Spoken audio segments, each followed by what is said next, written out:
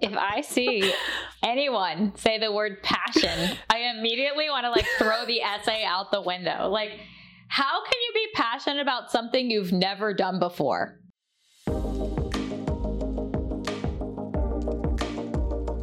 You are interviewing for CRNA school, or you are hoping to be interviewing for CRNA school sometime in the not so distant future. My name is Anna. I am a second year student registered nurse anesthetist. I was a travel nurse for about 2 years, and I was a staff nurse in the CVCICU at Johns Hopkins.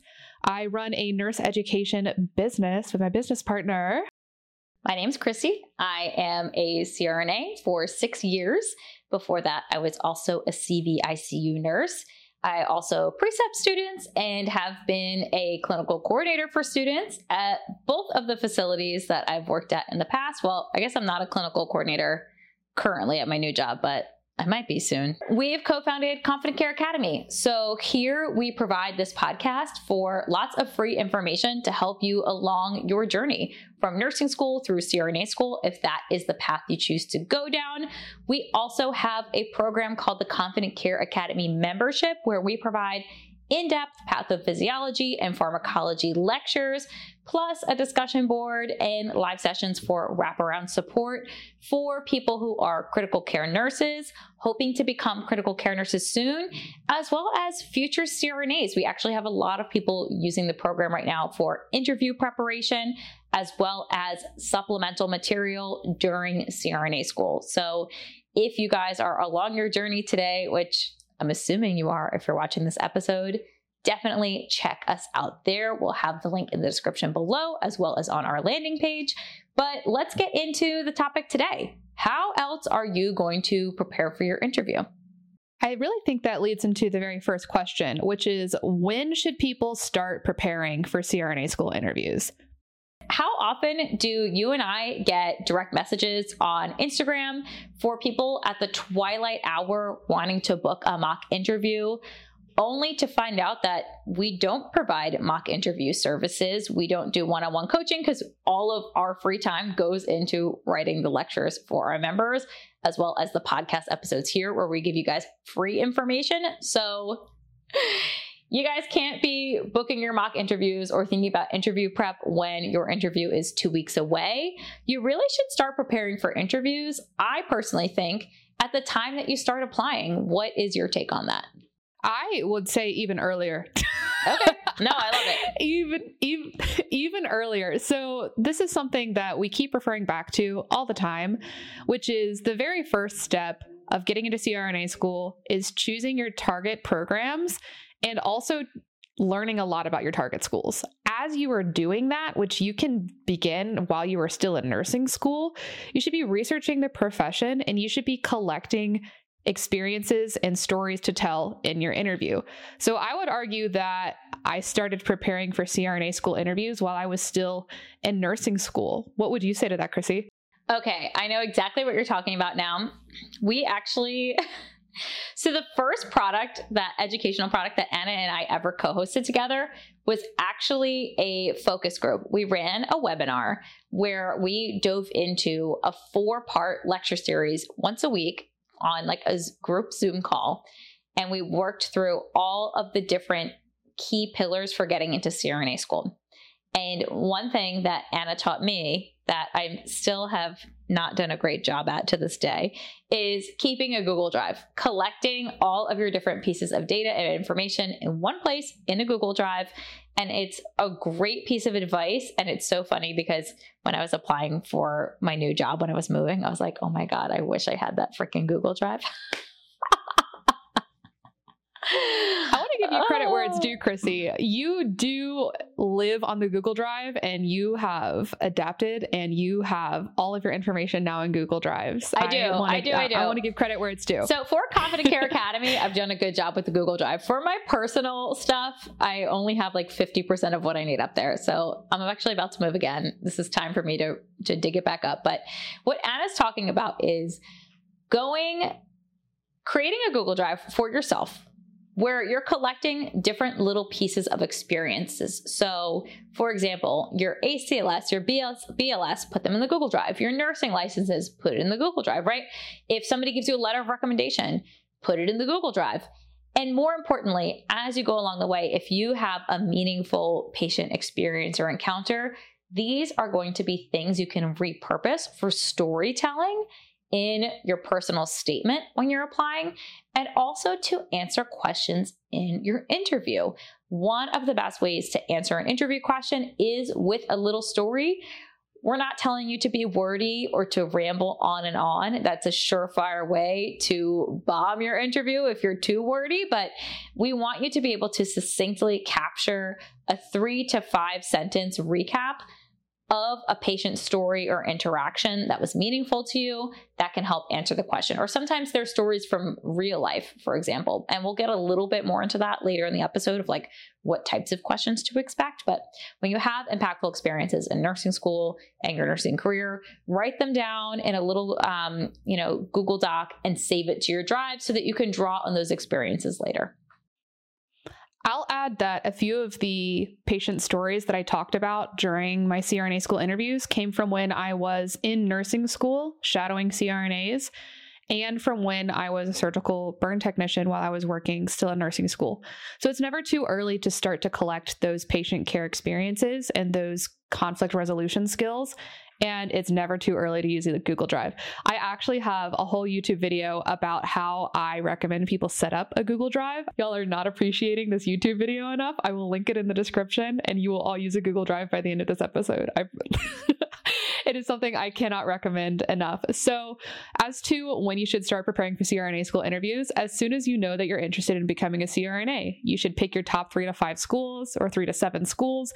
You should start collecting patient experiences and then writing those down, collecting that in a Google Doc, having that on the Google Drive. If you're shadowing, you should write down the CRNA and the contact information of who you shadowed. You should write down the cases of what cases you observed when you were shadowing, and you should upload any shadowing verification forms all to the Google Drive.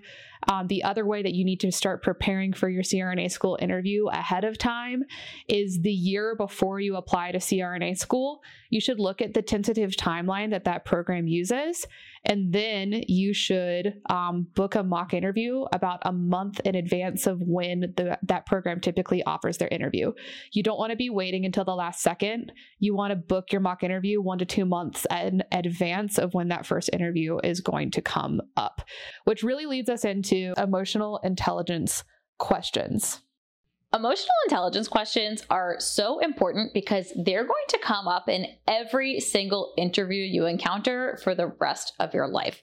Whether it's applying to graduate school or getting your first job, this is a surefire way to nail an interview and stand out from other applicants if you've prepared for it well.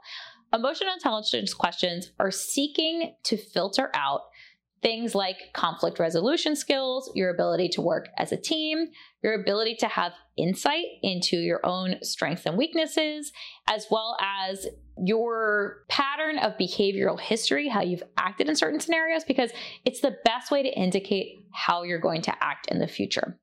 One thing that people tend to get wrong with emotional intelligence questions is memorizing cookie cutter answers or canned answers or answers that are going to make them look good or that they think will make them look good. But this is very easy to filter out if you're somebody who conducts interviews all the time. This is especially a red flag in the CRNA space, by the way. A lot of people right now are circulating interview questions around the internet, memorizing them, and then showing up to interviews with these same verbatim regurgitated answers. And program directors are seeing right through it. So please do not do that. But an emotional intelligence question goes far beyond, my weakness is I'm a perfectionist, right? Like everybody thinks that one's going to make them look good. I try too hard. I care too much. Like, don't say those things. Like, come on, give us a real weakness. I will also add that understanding of the anesthesia profession, I would categorize in this category of questions as well. So emotional intelligence and conflict resolution, and then an understanding of the profession that you are attempting to join, I would categorize within this variety of question. Would you agree, Chrissy? Yeah, it's definitely something that's going to come up, and it's something that you should be intertwining into all of your answers. I always like to think of emotional intelligence questions as something where we don't really care what your answer is, as long as you can explain yourself and tie it in with a future behavior or a future goal or knowledge of the profession in general. So, for example, what is your greatest weakness? Could be a common emotional intelligence question. And why do we say not to just end it with something flat like, I'm a perfectionist? Well, first and foremost, maybe that's true. And maybe you can say it, but you need to give us more. You need to give us more depth. What an interviewer would much rather hear is answering it with a short vignette that ties it into an improved future behavior. So, for example, rather than saying, I'm a perfectionist, I work too hard, I try too hard, I care too much, you might give an example of a time in the past where you say, in the past, because I've been a perfectionist and extremely hard on myself, I struggled with feelings of self-worth and performance when I was a new graduate nurse in the ICU. When I received feedback, I took it to heart too harshly. I had a hard time overcoming criticism.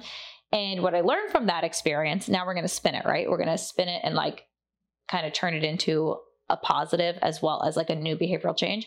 What I learned from that experience was that it's not helpful to patient care to not be receptive to criticism, and that I had to overcome that personal barrier. So I read books on how to receive criticism, sought the feedback from mentors, and really worked on that skill set within myself.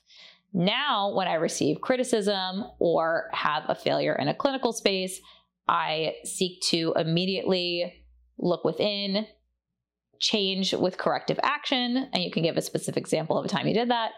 And then you could go on to say something like, and I know that this is really important as a CRNA because when I'm in school, I'm going to be constantly receiving feedback from preceptors and learning a new skill set all over again. So I've really worked on becoming flexible and adaptable and receptive to this type of feedback. That might be a better way to answer the question than just, I'm a perfectionist, right? Yeah, I completely agree, Chrissy. And then to summarize for anybody who's out there taking notes, our tips about the how to answer the weakness question, or tell us about a time that you struggled with something, or tell us about your greatest weakness, is to give a tangible example of something that you used to struggle with, and then tell a story that optimally ties in characteristics of your personality that shows what steps you chose to fix it with an arc of development. So a very simple way that you could do this would be, I struggled as a new travel nurse to transition from working solely with Epic and with all of the providers that I was used to working with. And then I was working with Meditech, I was working with Cerner, and I struggled with that new technology. So I found in myself that I want to be somebody who is able to be adaptable. So I went and I watched a lot of YouTube videos and I played in the Epic playground or the Cerner playground to familiarize myself with the new policies and procedures on how to use new technology. And I've now carried that with me so that I can approach learning new techniques and new technology. And I want to be somebody who is adaptable and who is always staying up to date with new technology, because I know that I'm going to encounter that in the anesthesia profession.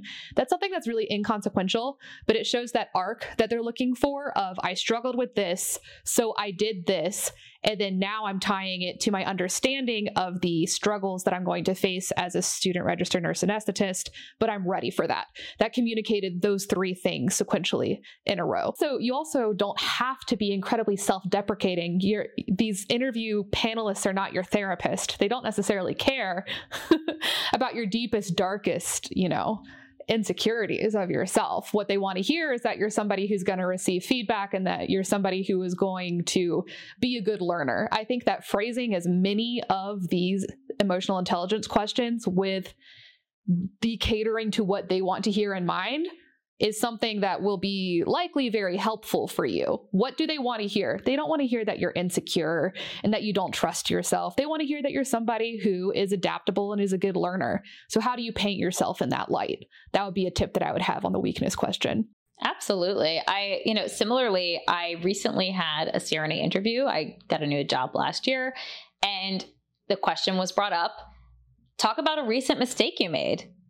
And I was kind of taken aback because for a lot of CRNA interviews for other jobs that I looked at in the past, I really didn't have these type of typical interview questions. So I really didn't spend time preparing, which maybe was like a little naive of me. But, we have done my gut interviews in the past. This is something I talk about all the time. So I was very frank and honest about a recent mistake I did have. I was in a case and I had a patient who had a ultrasound guided 16 gauge IV in their forearm, kind of like just below the antecubital area, just distal to it. And something for people who are experienced nurses all know is that, especially if a patient has a lot of excessive tissue there, whether it because like they're older and like the skin is just not as taut as it used to be, sometimes it can hide and infiltrate really well, especially the ultrasound guided IVs. They're deeper, and that area, especially for patients that have a lot of tissue, it can really accumulate a lot of fluid, and the IV can still run well and flush well before you recognize and infiltrate. So we flush the IV. It appears as though it's working. The patient said it hurt a little bit. Then they said it stopped hurting. And then we were able to induce anesthesia through this IV and put the patient to sleep through it. So we thought it was working. Well, it must have been like partially infiltrated. It must have been just like poking a little hole in the vein or something to that effect, because we also had to have the blood pressure cuff on that arm. All throughout the procedure, I kept checking on the IV, but of course, patients in the operating room are under the drapes.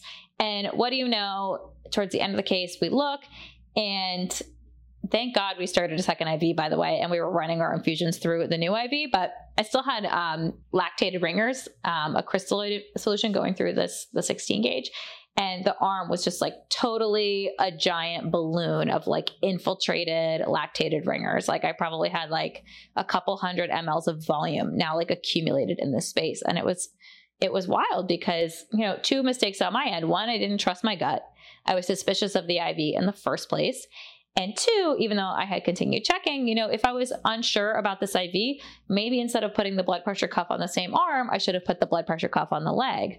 That excessive pressure and buildup every time the cuff went off is probably what caused the vein to finally blow and cause our final issue. So that's kind of like how I rounded out the story. I said, I should have moved the cuff to the leg instead of the arm. I should have trusted my gut. And in the future, instead of trying to make an IV work that like I'm not 100% sure of, I'll just be more proactive about just replacing it.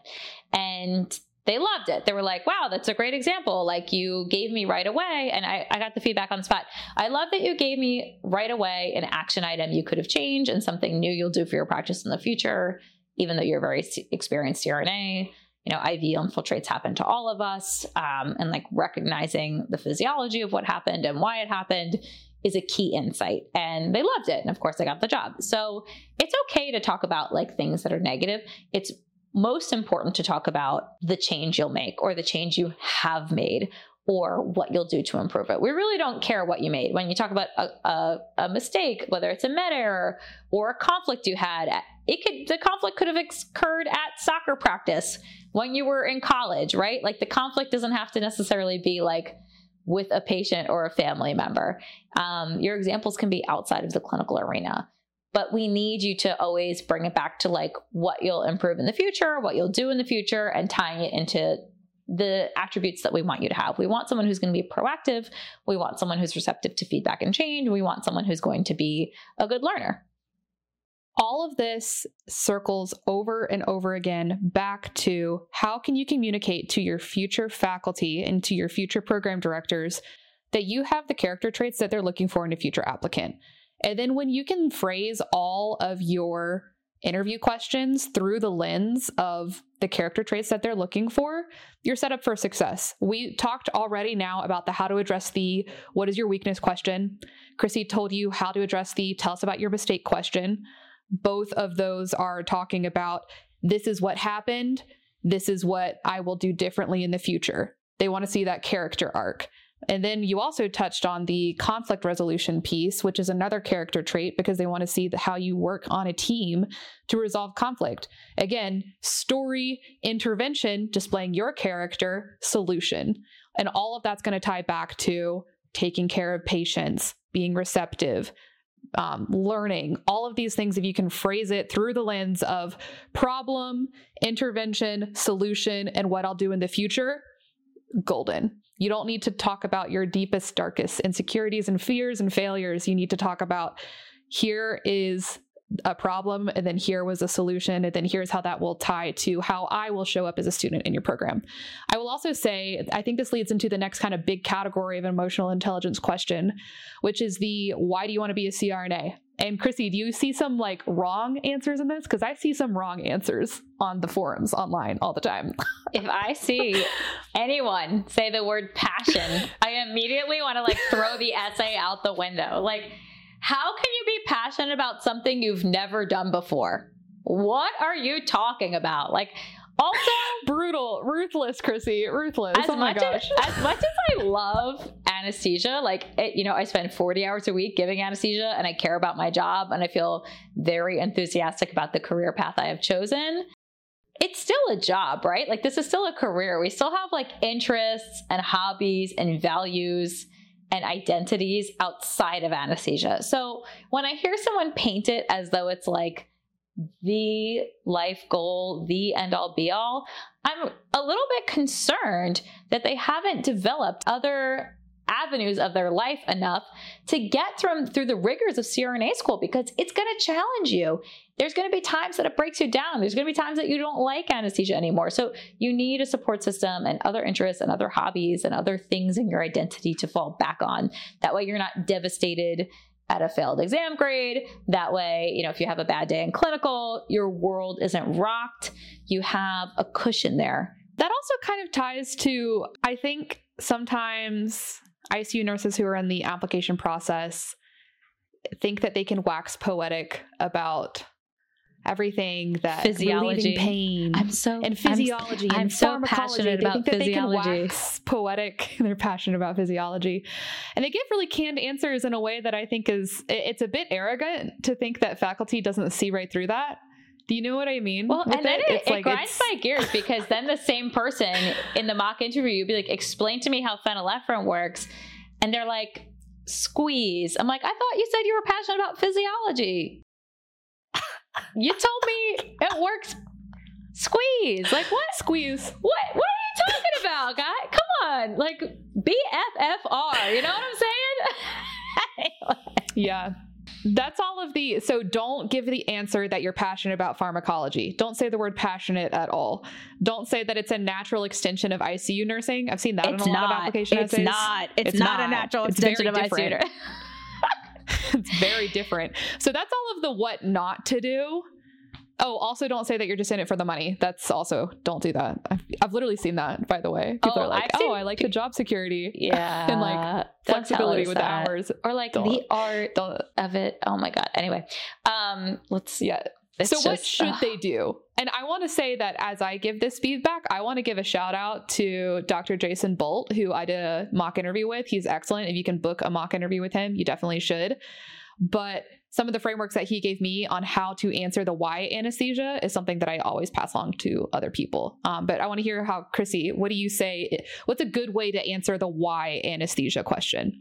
I think the best way to answer why anesthesia or why CRNA is with storytelling. Most importantly, connecting it to an experience you've had with a CRNA and naming the attributes of the CRNA that you would like to emulate in your own practice. So for example, in my personal statement, I spoke about how I first experienced working with an anesthesiologist in Mexico when I was studying abroad, and how we were in a public women's hospital, and the patient, there was a patient who was very scared. She was crying before she had her tubal ligation done. And the anesthesiologist had been working with me for a few weeks, and she had me crack open an ampule of midazolam and like showed me how to crack open the ampule and like draw it up in a syringe. And then she had me give this clear mystery liquid. I didn't know what it was at the time. I wasn't even in nursing school yet. And push it through the IV and give her this drug. And in the meantime, the anesthesiologist was holding her hand and speaking to her about what the plan was that was going to happen. And then she had me switch places. So after I pushed the medication, I held the patient's hand and just kind of like listened to her and said we'd be there with her. And then the patient started thanking us. She went from shaking and crying to saying, "Thank you so much. I feel safe now." And then the anesthesiologist pushed the rest of the drugs and the patient drifted off to sleep. The surgery went smoothly. When we woke her up, she was, again, extremely grateful in the recovery area. And that really small interaction impacted me in two ways. First and foremost, the intersection of understanding the pharmacology of the medication, the fact that 2 mLs of this little clear liquid was able to help alleviate a patient's anxiety, but that it was also coupled with the anesthesiologist and myself providing verbal anesthesia, as I like to call it, right? Having that patient care, explaining what's going on, building the trust with the patient. And then also the anesthesiologist took that time to teach me about why the tubal ligation was so important. And it's because it had to do with reproductive access in Mexico. There are different options for reproduction. Basically, at the time, I don't know if it's still true today, but back in 2011, the Mexican government would pay for people to get tubal ligations who didn't take birth control for religious reasons, because most of the country is Catholic. And, there's a spectrum in Catholicism about who takes birth control and who doesn't. Not everybody will take it. So tubal ligations at the time were available in Mexico to everyone. So we had a lot of these in the public hospital. So she was able to integrate the knowledge of what was happening at a social level with her knowledge of pharmacology and pathophysiology, with her ability to care for a patient holistically. And to me, that was very impactful and something that, I wanted to integrate into my practice. And I continued in my essay talking about how then I encountered CRNAs in a surgery center and how they continued to emulate that same type of care with their patients for every type of procedure. And then how, as an ICU nurse, that's something that I tried to emulate in my care of patients. And that's something that I wanted to bring into anesthesia. So, taking care of patients at a one-on-one level so that you could provide that higher level of care as well as a more holistic approach was essentially like the gist of my personal statement, and something that I revisited during my interview. Which is why it's great to start planning ahead significantly and then writing down all of your shadowing experiences, because you're going to want to pull from your shadowing experiences, both from your personal statement and for your interviews. And I did want to give a shout out to Jason, because he gave that feedback to me during my mock interview. I think, Chrissy, you independently did this naturally already. I also had already done this within my interview, but I think it's something that's really helpful framework-wise as you're approaching the why CRNA question. You really want to pull from your shadowing experiences and then talk about the character traits and the clinical skill sets of the CRNA that you shadowed and why you want to do that in your own practice. And there's a million different ways that could have gone down, right? Like in a trauma case, in an OB case. My case was OB. And that's what I talked about in my personal statement. I was shadowing a CRNA who was able to provide that one-on-one comfort to a person who was converting from a vaginal to an emergency section, and was able to provide so much comfort and dignity in that moment and respect to the pregnant person and to her partner. That was something that I wanted to emulate in my practice. And that was one of my stories for why CRNA. Do you see how that's so much more genuine than like, I'm passionate about pharmacology or I have a passion for critical care? You see how it's just so much more genuine to talk about the aspects of care in relation to what you experienced with a CRNA. What do you have to say to that, Chrissy? Absolutely. I could think of one of my favorite application essays that I reviewed, actually 2 of them. And again, so this ties into personal statement advice as well as interview advice. But one of them, somebody was talking about how their parents were actually refugees from Afghanistan, and how her mother did not have access to labor and delivery care, like at the time that she was born, and how like that led to different emergencies. And like, I'm not going to get into it because it's her story, not mine to tell. And I also don't remember every detail. It put her in a lot of danger and in danger of like losing her child's life. And thankfully everything worked out. But had she had access to anesthesia services, things would have gone differently. And so that really emphasized the importance of like labor and delivery care. And that's something that this nurse has like really has inspired her to learn about the anesthesia profession and got her shadowing and got her interested. And that was like a really interesting story for me to read. And then like she did like end up shadowing CRNAs and L&D and like seeing the care they could provide and kind of tying that all in together. And another person told me a story similarly about how they were taking care of a patient, or they watched a CRNA take care of a patient, I should say, on their shadow day, who had experienced all sorts of assault and violence and trauma, and how the CRNA was able to provide not only a high level of skilled care because it was a complex case and they had a lot of physical needs, but also that emotional care where they made the patient feel really safe who had undergone a lot of trauma.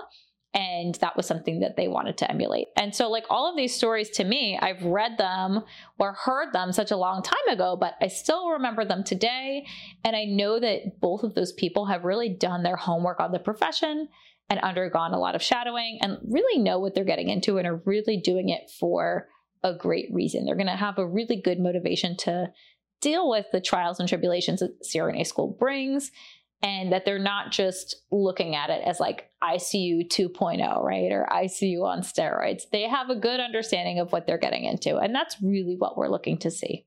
I like how you brought up that these people had really done their research on the profession. So do you have any recommendations briefly on how people can look into the CRNA profession to become more well-versed for the interview specifically? Because you will be asked questions about the politics of anesthesia. What recommendations, like briefly, do you have about somebody who is looking to become a CRNA but doesn't know very much about the politics of anesthesia as a starting point?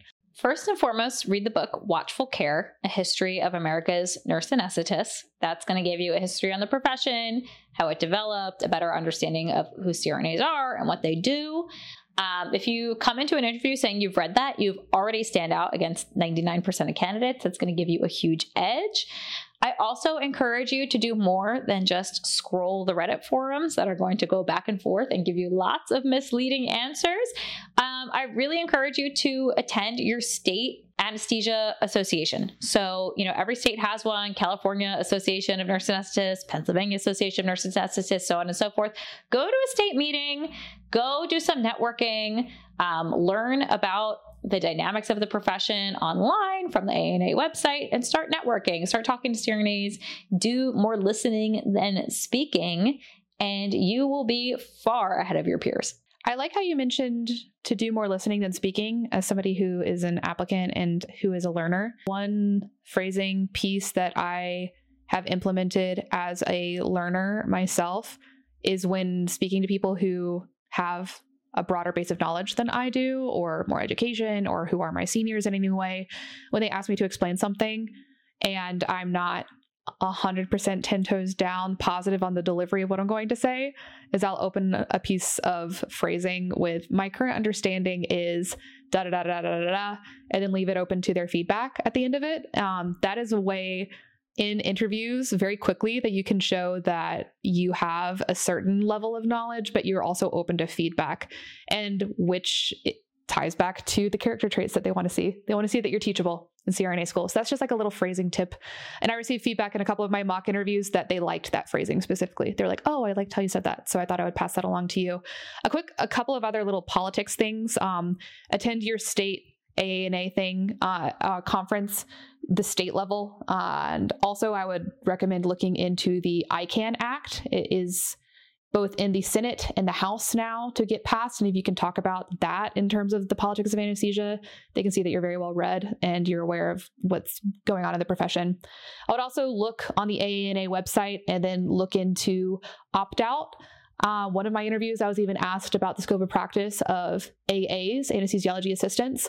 So you just want to really demonstrate that you've done your research about what the profession is, because as soon as you're in, you are surrounded by your future colleagues. It's a really small world. It's 60,000 CRNAs total, something like that, Chrissy? Like 55,000, 60,000? I think it's like 70,000 total, or 72,000, but like 60,000 who are like actively practicing, something like that. And it's such a small world. And they want to welcome you and they want to support you as a learner. But if you can demonstrate from the very beginning that it's something you're passionate about and you're willing to do the reading, they're going to support you every step of the way. When you're narrowing down your schools, we have a whole lecture on this in this in the CCA membership, by the way. The school selection episode is so key, but go to coacrna.org, go to allcrnaschools.com and start to filter out like, where are the schools? How much do they cost? What kind of numbers do these students get? And then start to attend open houses at places that you might be interested in and learn more about the program from faculty, and typically current students or alumni will be there as well. And you could just gain a better understanding of what the program looks like and how it will suit your needs. Research your faculty. These people are in charge of your education for the next 3 years. And in kind of like we were talking about the last point, it's a super small world. So odds are at least one of your faculty members is involved at your state level AANA association or wrote one of the textbooks that you're going to be studying. That would be something that would look good if you're interviewing, you know, like if you're interviewing at Cal State Fullerton, Dr. Sass Elisha wrote one of the textbooks. Like that would be a good thing to know. What's the very first tip that you have, Chrissy, for how to prepare for these clinical questions that they're going to ask you for CRNA school interviews? So everything is fair game. Most schools will ask you what type of ICU you work in and tailor their interview questions to patient populations that you see and continue to ask questions based on the answers you give them. That being said, that's not the only thing you might come across.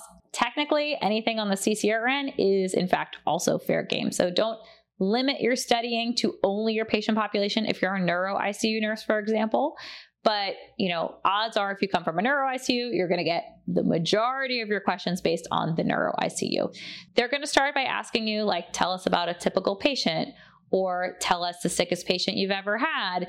And anything you mention in that answer, any drug you mention, any device you mention, any disease that they have, expect to be able to recite the pathophysiology of that disease, as well as the pharmacology of any drug that comes up, down to the receptor site level. Okay, so everything is fair game. I would add here that just a word of caution, perhaps, is that I would not recommend rattling everything off about your sickest patient you've ever seen, unless you can truly recite down to the cellular level all of the pathophysiology that's happening and all of the pharmacology that you're utilizing for the sickest patient you've ever seen. I would just avoid getting yourself in a wormhole that you can't necessarily back your way out of. An example is I was a cardiac surgery ICU nurse.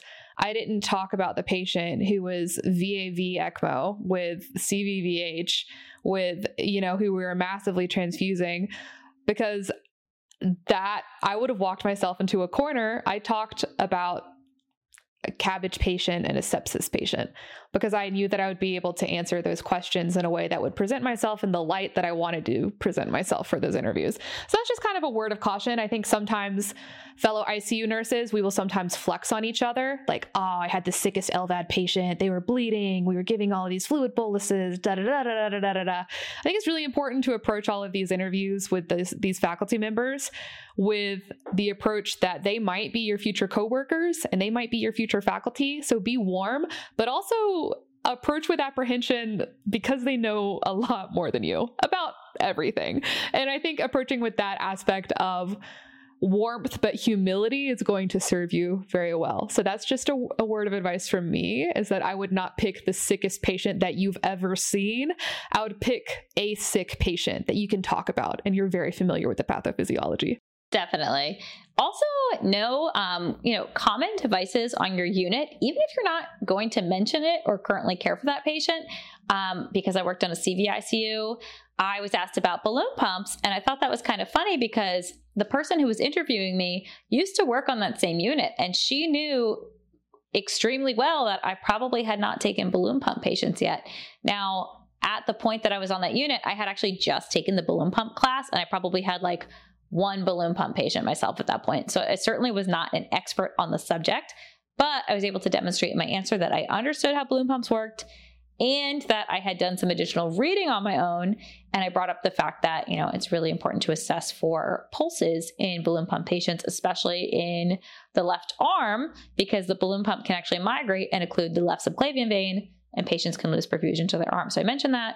even though I had only had one balloon pump patient on my own since orientation, and I had just taken the balloon pump class, like that was something she was looking to see. Also, know your hemodynamic waveforms. So even if you're on a neuro ICU and you don't have swans all the time, it's going to be important that you understand how the CVP waveform works. So anything on the CCRN is fair game. Any drug you mention, please understand how Levophed works.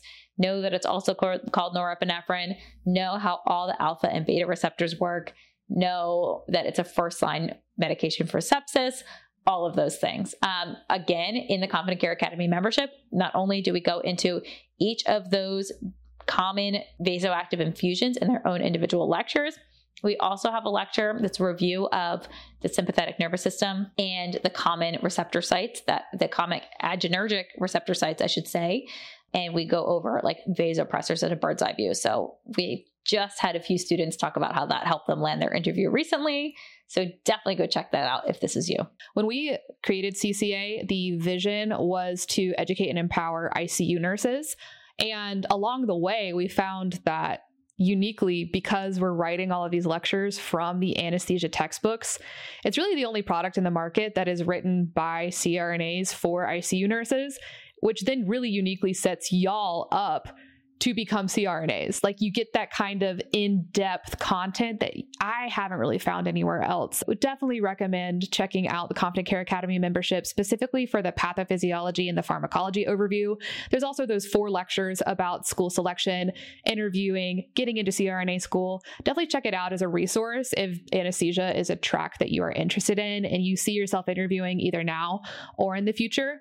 I will also echo what Chrissy was saying earlier about the CVP waveforms, specifically if you are like working in surgical trauma or neuro and you don't really utilize CVP waveforms that much.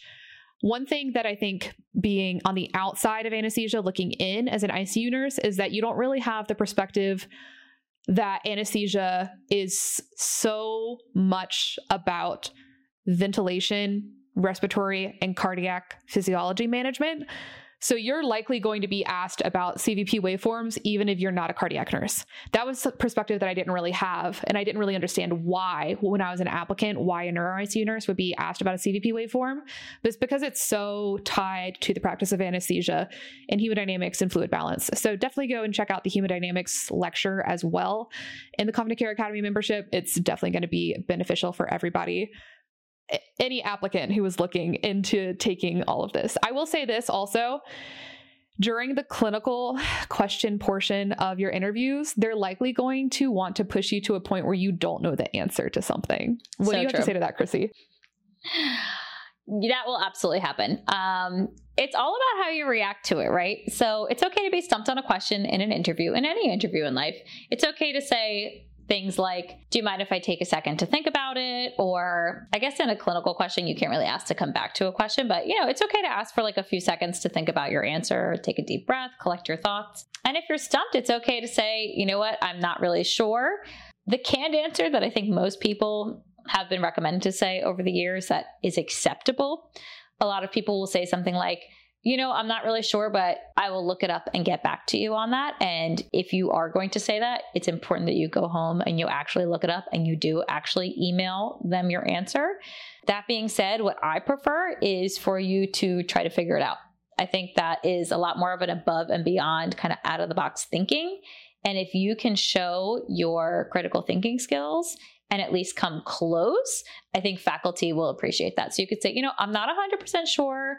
Do you mind if I talk my way through what I think the answer might be? I would love to hear your feedback if I'm wrong, and then kind of thinking it out. And you know why they like that is because that's pretty similar to the teach back kind of, I guess, pimping method of education in the clinical environment, right? So like if you, Chrissy, are asking me something about some medication or some patient pathophysiology, you don't really want to see me just be like, I don't know. You want to see me try to reason through it because you're trying to help get me there.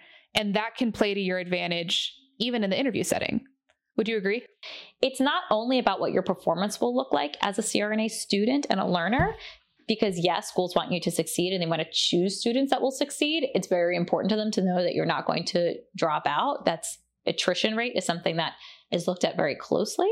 but they also see you as a future reflection of the school. It's really important for the school to maintain a good relationship with clinical sites. They're sending their representatives to hospitals to be trained. They need people who are adaptable, quick learners, but also receptive to feedback, polite, who are going to be honest about what they know and what they don't know. Because if you just take a wild guess and you're wrong, and you're really sure about your wrong answer, that's a really dangerous clinician. I would much rather you come to me as your preceptor and say, I'm not totally sure about this. What do you think is the best course of action? That's going to allow us to together form a safe plan of care for the patient than someone who doubles down on being down the wrong pathway. It's not going to make you look smarter. It's going to make you look dangerous. So remember, everything you do in this interview is a representation of how you're going to look at the clinical site and the school's future relationship with these hospitals, which affects all of their future learners. So this is really a key portion of interviews, having that self-awareness. Which circles back once again to, how do I display to these program directors that I have the character traits that they are looking to fill their cohort with? And how do I present myself in that light? I think that really ties into just kind of last second day of the interview tips, which I will add, show up early. That's the very first tip that I have, especially if it's in person and you are parking somewhere and you have to find a building that you've never been to before. Make sure you give yourself enough time to do that. I think the worst thing that you could do is answer a question incorrectly and confidently, but another follow-up would be being late to your CRNA school interview. So give yourself enough time. Definitely. Public transportation issues happen. Give yourself more time than you think. Similar to all of the other advice that we give for test taking, like don't overdo the caffeine, don't chew gum, dress professionally. So don't wear scrubs, nice pants, a button-down shirt, look the role. I would say suit. It kind of shows that you take it seriously, it's all about the perception that you're trying to give to the faculty. And does it have to be a suit? It doesn't have to be a tuxedo. What I mean. It doesn't have to be a suit. Yeah, a blazer's nice, like a blouse is nice, think professional. Yeah. Everything that you can do to demonstrate that you take the opportunity to be there seriously is going to work in your favor. And then other than that, you do want to purchase a mock interview. You want to practice your body language. You want to practice your delivery. You want to practice your pacing. Body language is big, both in person and via Zoom. So if you are expecting to have both, I would practice both ways. Practice doing a Zoom interview and practice doing an in-person interview. Video yourself and watch it back and give yourself feedback, and then also get feedback from others, whether it's paid or unpaid. You want to practice and you want to take it seriously. Absolutely. And if you guys want some mock interview resources, we've already mentioned Jason Bolt. We also love CRNA Method. CRNA Method does incredible strategy sessions if you need more help on your application package. And Synapse Way. Charnel does a great job with both mock interviews as well as personal statement reviews. But for all of these services, all of these people book out super far ahead. So plan early. If you fail to plan, you can plan to fail. So set yourself up for success. Start early. It's never too early to start planning. Utilize a Google Drive. Spend about 50-50 of your time preparing for emotional intelligence and pharmacology pathophysiology questions. I got to add this, guys. My favorite resource for practicing emotional intelligence questions is Anthony Stagg's YouTube channel. He has a million different behavioral interview questions, which is the same thing as emotional intelligence interview questions. But if you need help phrasing, he has some really nice generic ways and examples to answer these questions. You can take his format and apply it to your own clinical stories. So practice a bunch of those, as well as the clinical questions. Practice early, practice often, practice out loud with a friend, and definitely book a mock interview. Good luck. We're excited to support you on your journey, and we'll see you in the next video. Comment what you would like for us to talk about next time, and definitely check out all those links in the description. This was a really dense episode, and we're excited that we can get this out for y'all, hopefully in time for your interviews this season. We will see you next time.